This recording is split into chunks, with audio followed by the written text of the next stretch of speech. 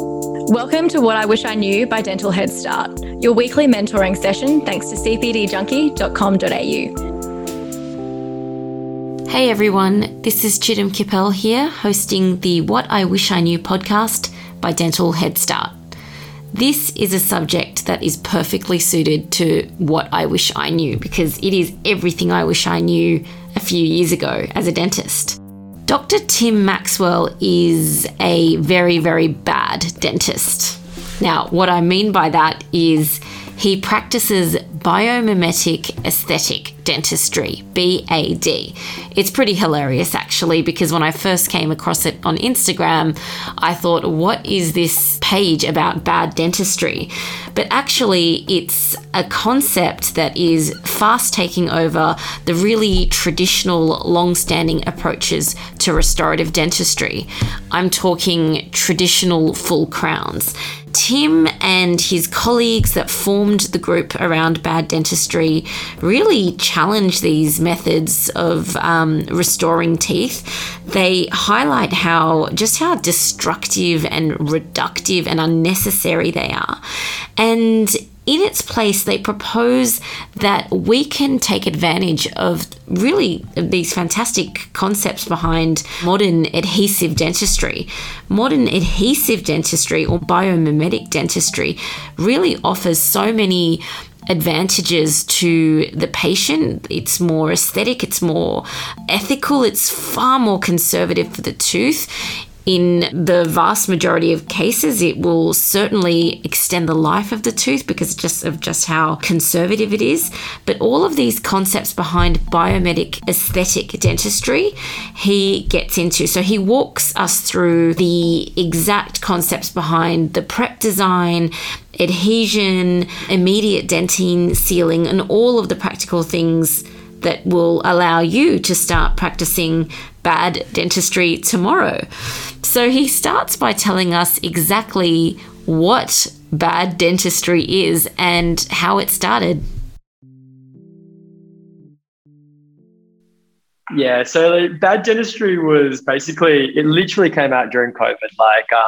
I remember we were in lockdown in COVID. I was I had a group chat with Bill Gurgis, Mihir Shah and Steve Schifferhouse. You know Steve from the BAARD Institute in the US? Steve's nuts. He's this dude from Arizona. He's got 100 guns, all these machine guns. He's the most passionate dentist in the freaking world. This guy is amazing, incredible dude. And no one's got a better handle on the science than Steve. And we were chatting one day and I was like, dude, we should start a biomimetic. There's no biomimetic courses in Australia. No one's teaching biomimetics. And so we're talking to Steve and I was like, dude, you need to bring BAARD, which is I don't even remember what it stands for. It's the Biomimetic Advanced Adhesive Restorative Dentistry, the longest acronym in the world, but pretty cool. So, so Steve is I was like, dude, we need to do BARD Australia. There's nothing like this in Australia. And he was like, oh, why don't you guys just do it? And why don't you call it biomimetic adhesive dentistry? And then it'd be bad. How cool would that be? And I was like, dude, that's the coolest thing I've ever heard in my life. But so I said to Bill, I was like, dude, biomimetic adhesive dentistry, we're doing this. And then Bill was like, nah, biomimetic aesthetic dentistry, because we'll actually make it look good. And I was like, actually make it look good? Are you saying the American guys' work looks like shit? And I mean, it does, but no, it doesn't. Well, I think it's really clever because biomimetics implies that it's all about functional, but we also want to make things look good as well. So when, I admit when I came across bad dentistry on Instagram for the first time, I had to do a double take and go, what on earth is bad dentistry? And I think I told you a moment ago, I have you saved on my phone as Tim Bad Dentist. And so for those who don't know what it is, what is, I guess, biomimetic aesthetic dentistry? What's the philosophy behind it? So I think we all arrived at biomimetics through a separate pathway. For me, when I graduated, I love dentistry, but I think everyone feels it when they graduate that a lot of what we do is fairly destructive. That you, especially when you graduate and your armamentarian is literally extraction, filling, crown, right? Or bridge. Okay. So you graduate, and I find that like we're doing fillings, and if it's big, you do a crown, and you're just cutting the tooth down. And I think everyone sort of realizes just how much tooth goes up the high volume when we're doing those sort of crown preps. So, I mean, and that's why I really got into orthodontics when I first couple of years out, because it's non-destructive. It's the only thing we do where we make smiles look awesome, but we're not drilling away teeth. And I think it just comes down to whether that frustrates you or not, that idea of just cutting a tooth down to a little stump. So that's where I got into biomimetics, because I think biomimetics is like a really cool way. It uses the science. It uses like the most modern materials to reconstruct a tooth in a natural way. So you're mimicking the natural structure of a tooth. You're not cutting a tooth down to stumps. You're preserving that bio-rim of tissue. You're doing things that are going to strengthen that tooth and hopefully prolong its life and really put off a root canal compared to a crown. And it's a really cool philosophy, and it's modern dentistry. And yeah, we just felt that no one was teaching that in Australia. Oh, I think it's like such a good thing to be teaching dentists, because I have this memory of, I was only like a year out of uni, and I had this guy come in, and he had a massive MOD amalgam. He ended up having a root canal therapy. So I've, done this huge access cavity through his MOD. So he's got an MOD, a massive root canal like through the center. And I just thought to myself, if I go ahead and I've only got a thin buccal and a lingual wall. If I go and do a full crown prep, and if the contours of that crown are such that, my margin is down near past the point of, the greatest curvature or whatever it's called, and I'm stepping in, I'm literally just drilling off the only 2 bits of good wall of tooth structure left. And it just didn't make sense to me. And that's around that time was when, this is back in like 2010, we'd invested in a CEREC machine, and we got the first a red cam. It was, with all the powder back then. But it actually made absolute sense to me. And I feel like in the generation before us, people didn't have faith in adhesive dentistry. And obviously you've learned a lot about adhesive dentistry and how much it's advanced. Yeah, and that's huge, like especially for upper premolars. Like we were always taught at uni, like lower premolars you probably get away without a post, but upper premolars, like you definitely need to have a post because of the force they're under and the shape of the tooth.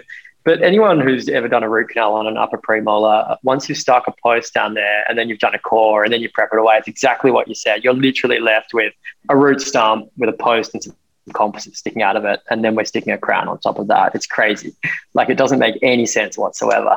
But that's just been the dogma for the last, 100 years, right? Yeah, that's true. And every single dentist listening to this would have at some point extracted a premolar root stump because the whole crown fractured at the bone level. So I think biomimetic dentistry is amazing. And if it can be aesthetic, what a bonus.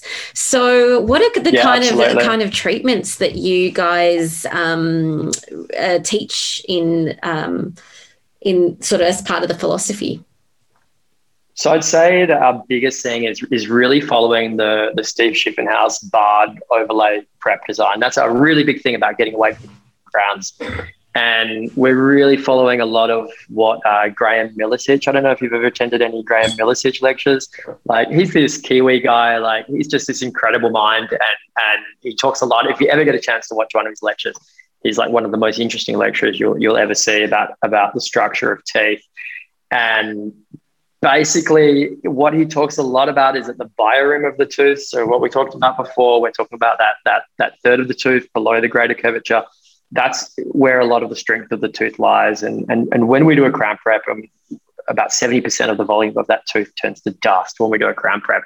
Like we're weakening that tooth so much. And that was all we could do for 100 years because we didn't have good adhesives, and we didn't have the technology to be able to rebuild a tooth without having to create that mechanical retention. But we know now that we've got these amazing materials and techniques.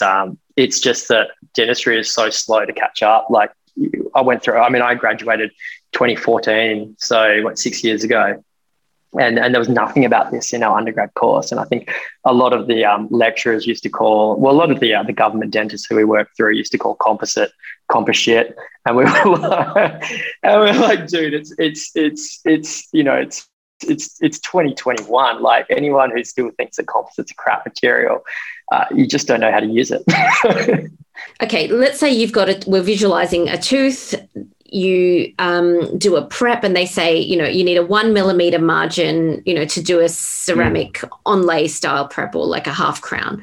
Now, if, my enamel is only 0.9 millimeters all the way around, then I am making my margin 0.8. I want to stick to enamel. I'm not going to go to 1 millimeter because the textbook said so. That's something that's a personal preference. I don't know what your thoughts on that are, but I am so big. I think enamel trumps the hard rules over ceramic thickness. Yeah, absolutely. And I think that one of the big things for me is that I worked at a practice, never used CEREC before, not since uni. And we worked at this practice for 3 years, and we only had a speed fire, so we didn't have a programmed oven or anything that could fire Emax efficiently. So we were using Celtra Duo, and I know I had 5 Celtra Duo conventional crowns fracture in like the first year. I went and did the course with Lawrence Lau in Sydney, the CEREC course at the Dentsply Sirona. And I mean, these guys introduced us to the fact that ceramic is really weak under tension and shear stress. And when you've got a conventional crown design and you've got those axial walls, those corners, the ceramic's under a lot of shear stress. And that's when ceramic's at its weakest. So if you think about a conventional crown prep design, like, that is the most, what's the word for it? That's the least fracture resistant ceramic preparation design, right? Because the ceramic's under shear stress around the edges. As soon as you go into an onlay style prep where you've got a really flat surface, your ceramic is under compression, and that's when ceramic's at its strongest. So if we compare a conventionally luted Emax crown on a conventional crown prep design, you're really wanting that 2 millimeters of thickness to make sure the ceramic's got strength.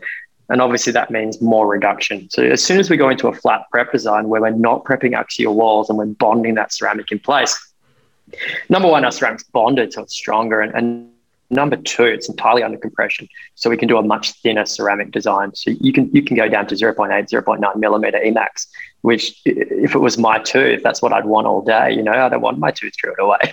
Yeah, I want my tooth kept where it is, and I want that ceramic strong.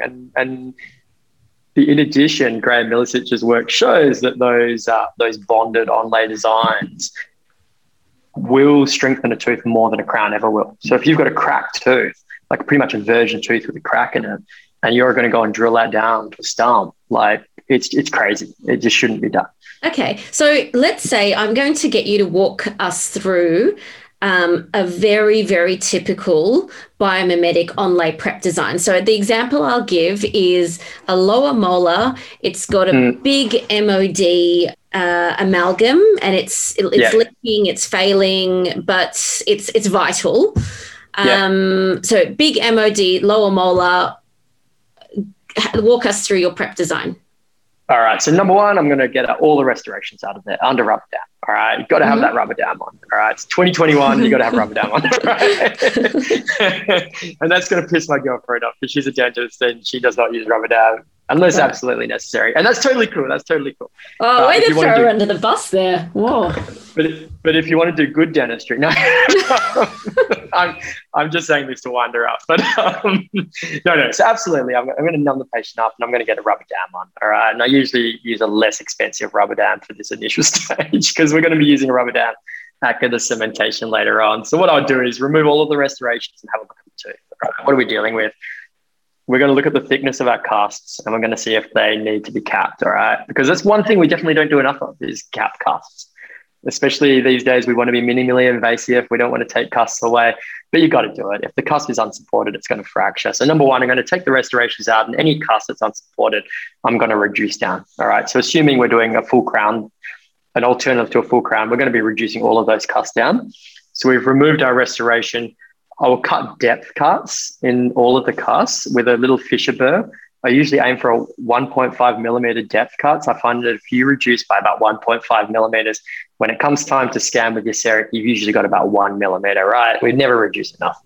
Oh, totally. And every fracture of a CEREC I've had is really because I didn't check occlusally. One little, sorry to override your tip, but one little mini tip that I wanted to share is I always check the occlusion before starting. So I'm really familiar with where the occlusal contact points are before I start, because I need a full 2 millimeters right at that point. And the worst thing that can happen is you can over reduce a part that didn't even have a lot of occlusal contact, but under reduce where all your stress is going to be. So I learned that the hard way. Check your occlusion before and make sure you reduce enough there. Yeah.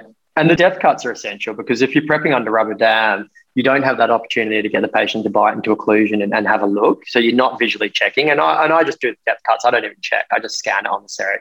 And because we're keeping our ceramic under compression, we're not going to be too stressed if we're under reduced, all right? Because if I'm doing an Emax or a Tessera and it's 0.8 mil, I'm not going to stress about that, because I know it's probably going to last.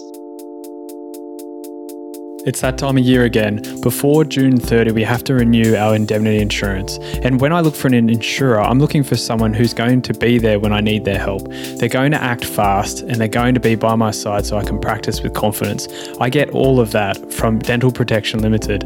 What I love about them is that they're more than just an insurer. They're actually here to help us, to give us content and support us with medico-legal situations, and most importantly, help us avoid these situations. The content they produce is the best content out there from an insurer like them. Renewal notices are out in May. To make sure you get all of these added benefits, sign up by June 30. I can say from personal experience, when you need help, you'll be glad you're with Dental Protection Limited. Thank you, Dental Protection Limited, for supporting me in my career and the Dental Head Start podcast. When you take away the original, let's say in this example, we've taken away our original big MOD amalgam. When do you decide to, restore or fill the undercuts, or do you ever place a direct core or something in there? Yeah, so that's a really good question, because a lot of people, especially a lot of CEREC dentists in the past, it was this no core concept. And as you know, in biomimetics, we talk a lot about the biobase, and the biobase is really the key to biomimetic dentistry. Like the onlay is the least important factor. That's just the enamel replacement. But really what we're trying to do is get the core of that tooth really, really strong, and as strong as a natural tooth. Everything bonded together and connected as strong as a natural tooth would be. So we don't look at it as a core design like a crown. We look at it as in, we're just hoping that the main complication you can get is, say, an onlay fracturing, but we're trying to protect it. So if that onlay ever fractures, if anything ever happens, the base of that tooth is going to be sound. The fractures are not going to propagate through the composite into the tooth. So we do composite build-ups, but we try to build up where the dentine would be. So we're replacing dentine with composite, and we're using composites like APX from Kure, which has a really similar mechanical properties to dentine. So we're building up the dentine portions of the tooth with a composite, and we think about composite like dentine, and then we're replacing our enamel with a ceramic, which we use the CEREC for. So absolutely, it's not just rip everything out and then chuck a ceramic on top. You've got to think about it. You've got to think about where you're going to replace dentine with composite and where you're going to replace enamel with ceramic. Mm-hmm. I think that's a really good tip, because without, putting some core material into your undercuts, your prep design can be unnecessarily aggressive. Yeah, just absolutely. to take that into account, because obviously with onlays, the path of insertion also needs to be honoured. If you've got big undercuts, when you've often, which you do, when you remove big amalgams, you can really save a lot of dentine, save a lot of tooth structure. You're a tooth hero, saving all the dentine. Right? 100%. So basically, like after we've done our depth cuts, we're reducing the cuts and we're aiming for a really flat design, flared out into proximal walls, everything really flat. You've got to think about, you want that ceramic under compression. Then it gets to the bonding stage. So I don't know if you want to fire into the question there. I have a question about how do you connect up your interproximals with your, oh gosh, I forgot the flat table. The table. Yeah. So I love doing it with with a football burr with your handpiece on its side. So you're really creating that nice smooth transition from the interproximals up onto the top of the tooth. That's a really good tip. So I think a really good way of looking at it, like in our fight to be minimally invasive, there can be that tendency to keep things really constricted, but you've got to balance being minimally invasive with also doing an awesome restoration. And sometimes that does require you interproximally to really flare those walls out, get that enamel connected and get everything really smooth flowing transitions. But yeah, it's really easy to look at the preps and see where we're going with this. Yeah. Yeah. And if anybody wants to check out Tim's preps, Tim actually posts tons of really, really high quality DSLR photos of his prep designs on Instagram. So what's your Insta? I think it's like Google Tim Maxwell. Yeah. Very cool. Very cool. Yeah. And you can actually follow Bad Dentistry, where you guys repost a lot of content from other dentists where they're just basically practicing dentistry under this concept. Yeah, that's it. I mean, that's basically all the marketing we have is some reposts and some memes, some like really niche. The memes are gold. The memes are gold. They're very funny. The memes are good. I think it's an okay marketing tactic, because I think the alternative is what I saw. I saw someone with their prime scan at the beach when they were advertising their course, scanning a flower, and that's not really the marketing we want to be doing. I think we're just going to keep making memes. We're not going to be at the beach scanning a flower with our prime scan. That's a bit abstract. Let's get to bonding. Yeah, all right. Okay, our prep is beautiful. Oh, by the way, are you doing most of these in-house, like chairside, or? Always chairside with CEREC. Yeah. Okay. But you don't have to do them with CEREC. And I got heaps of questions from people asking how to temporize these. Yes, it's the number one question that always comes up. And still, I don't have a great answer for them. I mash a bit of composite on with my thumb and don't like bond it properly. That's my idea of a temporization. Just do some IDS and send the patient home and some. No. I mean, that's an option, but I think the best place to look is Johan on Johan's Instagram. He has a saved video on temporizing onlays, which is a really cool video to go and have a look at. We've fed a few people there, but there's a few different tactics, but you do have to be careful, because when we're talking about bonding, obviously I'm jumping ahead a little bit here, but we're really big on immediate dentine sealing in biomimetics. And the biggest mistake you can make is accidentally sticking your temporary to your IDS. And then when it comes time to delivery, finding out that your temporary composite is stuck to your IDS and you can't get it off. And then you've basically, you've basically stopped it. You've got to start again. Yeah. Look, I think a lot of us have been there and just gone, oh, of course. We can talk about how we get out of that little pickle later. Yeah. But let's say you are doing it chairside. Let's go back to chairside, and we can totally check out that Johan's video on temporization. When are you doing IDS exactly if you're doing CEREC? Before your scan, after your scan? Yeah, so I'll basically try and IDS everything, right? So what we're talking about here is bonding the dentine when it's freshly cut. So there's a couple of advantages to IDS that I definitely wasn't aware of. And I really only started to get into this like 2-3 years ago, and didn't realize how much of a difference it makes. And doing the Alleman's biomimetic mastership at the moment, like the difference it makes is huge. So I've seen basically the main advantage of immediate dentine sealing is, number one, you're going to get massively improved bond strengths, all right? Because when we bond to dentine, like dentine's an organic structure with collagen in it, and we're bonding to collagen fibers, and those bonds take time to mature. So in biomimetics, they call it decoupling with time, which is the concept that it takes about 5 minutes for your dentine bonds to reach full strength. And if you stress those dentine bonds with shrinkage of your additional layers of composite during that period, you can pull the bond off the floor of the dentine.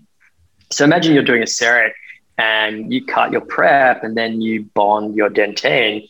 That dentine's got 30 minutes to mature by the time you come to put your CEREC on. So a dentine bond done properly that's had time to mature will have a bond strength of about 50 MPa, which is higher than what we can bond to enamel. So that's when the enamel starts becoming less important, because your dentine bond strengths are so good if you've done it properly and you've given it time to mature. So you imagine you've done your IDS, your CEREC's taken 15 minutes to mill, 5-10 minutes in the furnace. You come time to stick it on, those dentine bonds are at 50 MPa, and that restoration is not coming off under any circumstances. Yeah, that's amazing. And so are you doing it before you take your scan? Yeah, absolutely. So what I'll do, that's the main reason why I'm using rubber dam during the prep phase, is so that IDS is perfect, because that IDS layer, you want that to be your primary bond. Yeah. If that's sticking to the tooth at 50 MPa, your CEREC is going to stick to this composite at about 40 MPa. Mm-hmm. So that IDS is your most important layer. So you really want your IDS to be done under rubber dam. And with our IDS, we're always trying to use a 2-step bonding system. You're going to get a lot improved bond strengths by using a 2-step like Clearfield SE or OptiBond FL. All right, they're both the gold standard. So you really, if you're doing these, you should be trying to use one of those. Mm-hmm. And what about, are you doing any sandblasting, micro etching? Yeah, absolutely. So especially with Clearfield SE, you should be micro etching the dentine. You're going to get improved bond strengths. OptiBond, you shouldn't be sandblasting your dentine, all right? And it's just to do with the difference in the chemistry of the material of the bonding agents. But basically, I'll sandblast my dentine, I'll scrub my Clearfield primer in. Your primer is the most important thing for dentine bonding. And I'll be dipping my microbrush constantly back in, scrubbing it in. I'll do like 40 seconds of that. Gently air thin to get your solvent out of there. Mm-hmm. And this is a really good tip, is that the biggest problem with single step bonding agents like All Bond Universal and things like that is that they've got their primer and their bond together, right? You have to air thin them to get rid of the solvent. But in that process of air thinning it, you're introducing air into your bond resin, which is going to thicken your air inhibited layer and it's going to reduce your bond strengths. Mm-hmm. So the huge advantage of using a 2-step is that you're putting your primer on, you're evaporating that solvent, and then you can put your bond on. And don't air thin your bond. Just use a clean microbrush to clean it up to make sure it's not pooling anywhere, and then cure it. All right. And then you're going to end up with a significantly improved bond. And no single step can replicate that because you have to air thin it. Yeah, that's a really great tip. I always thought you had to air thin your bond as well, I guess. So that's a really good tip. So this is one thing from the Allermans, the David Allerman is and they really push this, is that you should not be air thinning bond unless it's got a solvent in it. So it's a single step. But if it's a 2-step, you should be air thinning your primer to get rid of the solvent. But that bond is just resin, right? Like it shouldn't be air thinned. You should be cleaning it up with a microbrush. Mm-hmm. And so after you like cure it, you take your scan, you take the rubber dam off, patient wants to go and, relax and have a cup of tea. Are we so if we sort of let that bonded, cured layer become contaminated, when we come back to it, how are we treating it? So you really need a micro etcher. You have to sandblast it, right? Again, when you're sandblasting the cured bond. So what I'll do is I'll prepare the tooth, I'll scrub in my primer, put my bond on, cure it, then add a thin layer of flowable composite over all of the dentine. And then we try to keep that about 0.5 millimeters thick. The huge advantage of that is that the electrons from that flowable layer, as it cures, are going to diffuse into the bond layer and completely cure the air inhibited layer. So you want to be getting your primer in, your bond on, and then on a 0.5 millimeter layer of flowable composite on top of that. And then we want to clear off all of the bond and flowable from our enamel margins. So I like to get a red band handpiece, dial it down to 10,000 RPM and go back around the enamel margins and re-expose all of the enamel, but being really careful not to expose any dentine. So you're not worried that that's going to affect your fit because you've just taken your scan? No. This is before scanning. Oh, okay. So I'm doing my IDS, I'm doing my resin layer, and then I'm re-exposing the enamel, and then I'm doing scan. Love it. Okay, got it. Yeah. All right. It's 2021. We're used to cloud-based software enhancing every aspect of our lives. But what about something we use every day, our dental practice management software?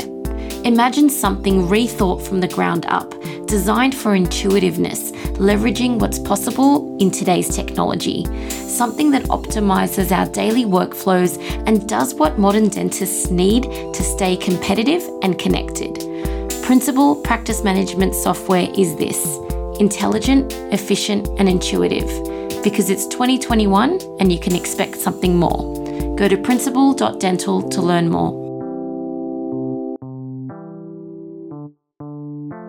Now, patients outside having a cup of tea, absolutely you need a sandblaster when you get back in.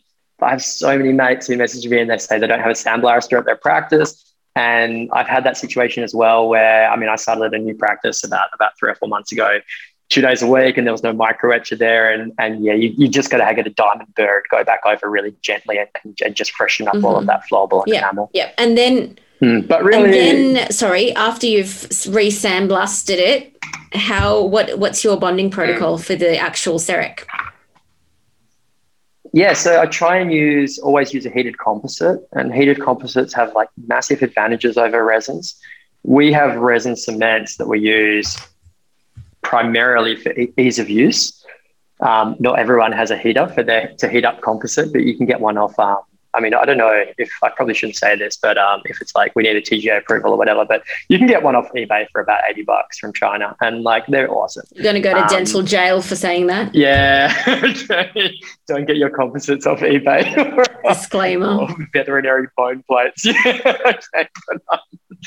But you can get it. You can get a composite heater for about $80, and if you basically the big advantage of using heated composites is, number one, our resin cements kind of suck because they've got really low filler content, and they've got low filler content to make them resins and really flowy. We can't cement with composite because it's not flowy. But if you heat it up, you can make it really, really flowy. And then you've got this composite bonding everything in. Number one, it's more color stable because everyone sees those onlays that come back years later with like brown lines around the margins from the resin just washing out over time and staining, whereas your composite's much more color stable. It looks a million times better, and it's so easy. You've got like unlimited cleanup time. There's no stress trying to like floss resin out of the interproximals. Like sometimes I spend like 5-10 minutes just like really getting everything super clean before we're curing. But basically the way we do it, we're going to sandblast our prep. We're going to etch and selenate our onlay, obviously. And then when it comes time to the cementation, what we'll do is, if you have accidentally exposed some dentine when you were freshening up your enamel margins, then you should be priming because there's some dentine exposed. But if your dentine is totally covered by the flowable composite, then it's not critical to be using the primer again. So assuming I've got no dentine exposed, what I'll be doing is sandblasting my prep, cleaning it all off, etching it, and I'll usually etch for 20, 30 seconds just to get that enamel really, really frosty. Wash it all off. I'll put uncured clear fill bond, no primer, just the bond onto the prep. Don't cure it. If you cure it, you're going to interfere with your seating later on. I'm putting a little bit of bond. If you're using a heated composite, you should be putting a little bit of bond on your onlay as well. I'm getting, actually there's 2 ways of doing this. Bill came up with the craziest idea that is awesome the other day. He's such a mad genius. He just comes up with this weird stuff. But my heated composite, I'll be pulling it out, putting it on my onlay, and then squashing it on as hard as I can, and then doing all my cleanup, right? What Bill does is he gets his composite, he puts it onto his onlay, and he puts his onlay into the heater, and he gets it super hot. So he's pulling it out of the heater, and his onlay's got hot, runny composite on it, and then he's squashing it on. Cool. And both ways are awesome. Cool. So how long do you have to leave it in the heater for? So it depends which composite you're using. Ideally, you should be using APX. It's the best composite for heating. And when you heat it up, it gets super runny. That's Kure APX composite. Now, APX is one of the only composites that if you leave it in the heater too long, it will actually set. Whereas I know I'm using Filtech all day for my fillings, and that doesn't set. I leave it in the warmer all day long. But APX will set after about 15 minutes. So I chuck it in the warmer at 80 degrees. And I usually chuck it in about 5 minutes before it's time to cement. And then it gets nice and runny and you chuck it on. It's easy. Chuck it on. Chuck it on, man. Just chuck it on and squeeze it on. Get the next patient. That sounds amazing. Actually, I love that. So it sounds simple, biomimetic aesthetic dentistry, but all of the little steps matter. And there are probably critical little things that, young dentists coming out of conventional dental school that are doing that are just working against them. Either they're getting post-op sensitivity or they're weakening the tooth or reducing the longevity of the tooth. What are do you think the top, 2 or 3 top most common mistakes that I guess that young dentists are making just because that's what conventional uni taught them? Yeah, so I think the number one is crown prepping everything. There's so many crowns. The only time I do conventional crown preps now is if I'm replacing an old crown. Right. So I think in modern dentistry, there's very few indications for a full crown anymore. Right. We've got veneers, we've got onlays, we've got veneer lays, we've got all these amazing different preparation designs that there's really no indication for full crowns anymore. Right. And I don't think that's controversial, but I know that's going to be fairly controversial to some people, especially having come out of dental school. One thing I thought a lot of when I was doing a lot of conventional crowns was sensitivity. You do get a lot of sensitivity with conventional crowns. You're cutting away so much tooth. You're exposing so much dentine that you're going to get sensitivity. And unless you're doing a lot of zirconias and cementing them or luting them with GIC, like if you're doing adhesive dentistry and you're doing adhesively bonded crowns, like sensitivity is a huge issue. Number two, I think universities just don't teach bonding protocols properly. I think, I guess a lot of, they just don't. Like we went through uni and I only really learned 2 or 3 years ago why we actually like sprayed primer with air, right? Like it was always just at uni, air thinning the bond and all that. Whereas you're evaporating solvent, all right? But at uni, it was just, you just air thin the bond, chuck some OptiBond solo on there and thin it out, you know? It's just like that really simplistic view of bonding, and it's not taught because we're teaching conventional crowns. So number one, I think avoiding crowns preps is a really cool thing to get into in the future, because especially if you're doing a lot of crown preps. And number two is learning how to bond properly. And we lay out those steps, but obviously you've got to tweak them at times. There's different situations where those rules don't apply and you have to make little changes. Number three, God, off the top of my head, let me think. I know it's IDS. It's do it quickly. IDS, right? Do it then and there while it's freshly cut. Hello, the whole concept of bad dentistry. So there are so many papers behind that concept of decoupling with time. Like we know that like a bond that is stressed within 5 minutes is going to fail, and like it just boggles the mind that you come out of university and you don't know that. I didn't realize it was. I actually didn't know that until you said I was guilty of just like getting into it. So what about regular composites then? We're immediately putting composites straight out of the top, over the top of direct fillings. We don't have 5 minutes to. So, should we? Should we be waiting 5 minutes after we do our? All right. So there are 100% biomedic guys out there who have a timer and they put their bond and they put their flow on they put their flowable layer on and they put a timer on, right?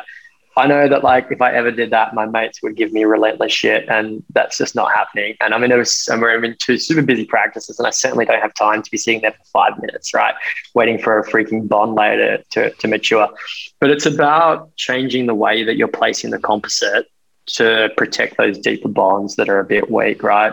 So what that means is, number one, you've got rubber dam on, you're doing multiple class 2s in a quadrant, is applying your primer, applying your bond, and applying your flowable over the top of the dentine, curing it all before you put your matrix bands on, because that gives you time. Because we all know, especially when you're doing a quadrant, that fiddling around with the matrices takes time. So if you're putting your bond and your flow on first, and then you're doing your matrix setup, that's gonna kill about 5 minutes, right? Which is pretty cool. Assuming you're just doing a single class 2 and the patient's booked in for 30 minutes, then other things you can do, for example, is applying your matrix setup and building your proximal wall first. Just building your proximal wall is going to take you a minute or two, right? And that proximal wall is going to be bonded to 2 enamel walls on the buccal and lingual, and it's going to protect those deeper layers of bond up against the pulpal wall there. And just by waiting 2 minutes, your dentin bond is 70% of the way there. 2 minutes is better than nothing.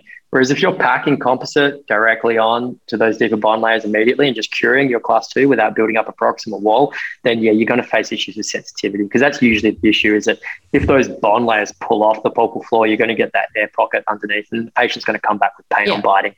And we've all had that, right? That pain on biting with composites. I used to do a composite and I'd tell the patient, I'd be like, yeah, it's really common to get pain on biting. And it is common, but it's not correct. You shouldn't be getting pain on biting with composites. All that means, if you're getting pain on biting with your composites, is that it's debonded. As the composites shrunk, the stress has pulled the bond off the dentine. You've ended up with an air pocket underneath there, and that's going to cause pain. Yeah, that's a really good tip about thinking about your sequence of your composite placement, so that you're going to have to wait that time anyway. Why not sequence it in a way that you're going to maximize that dentine bond? So yeah, that's an awesome little tip.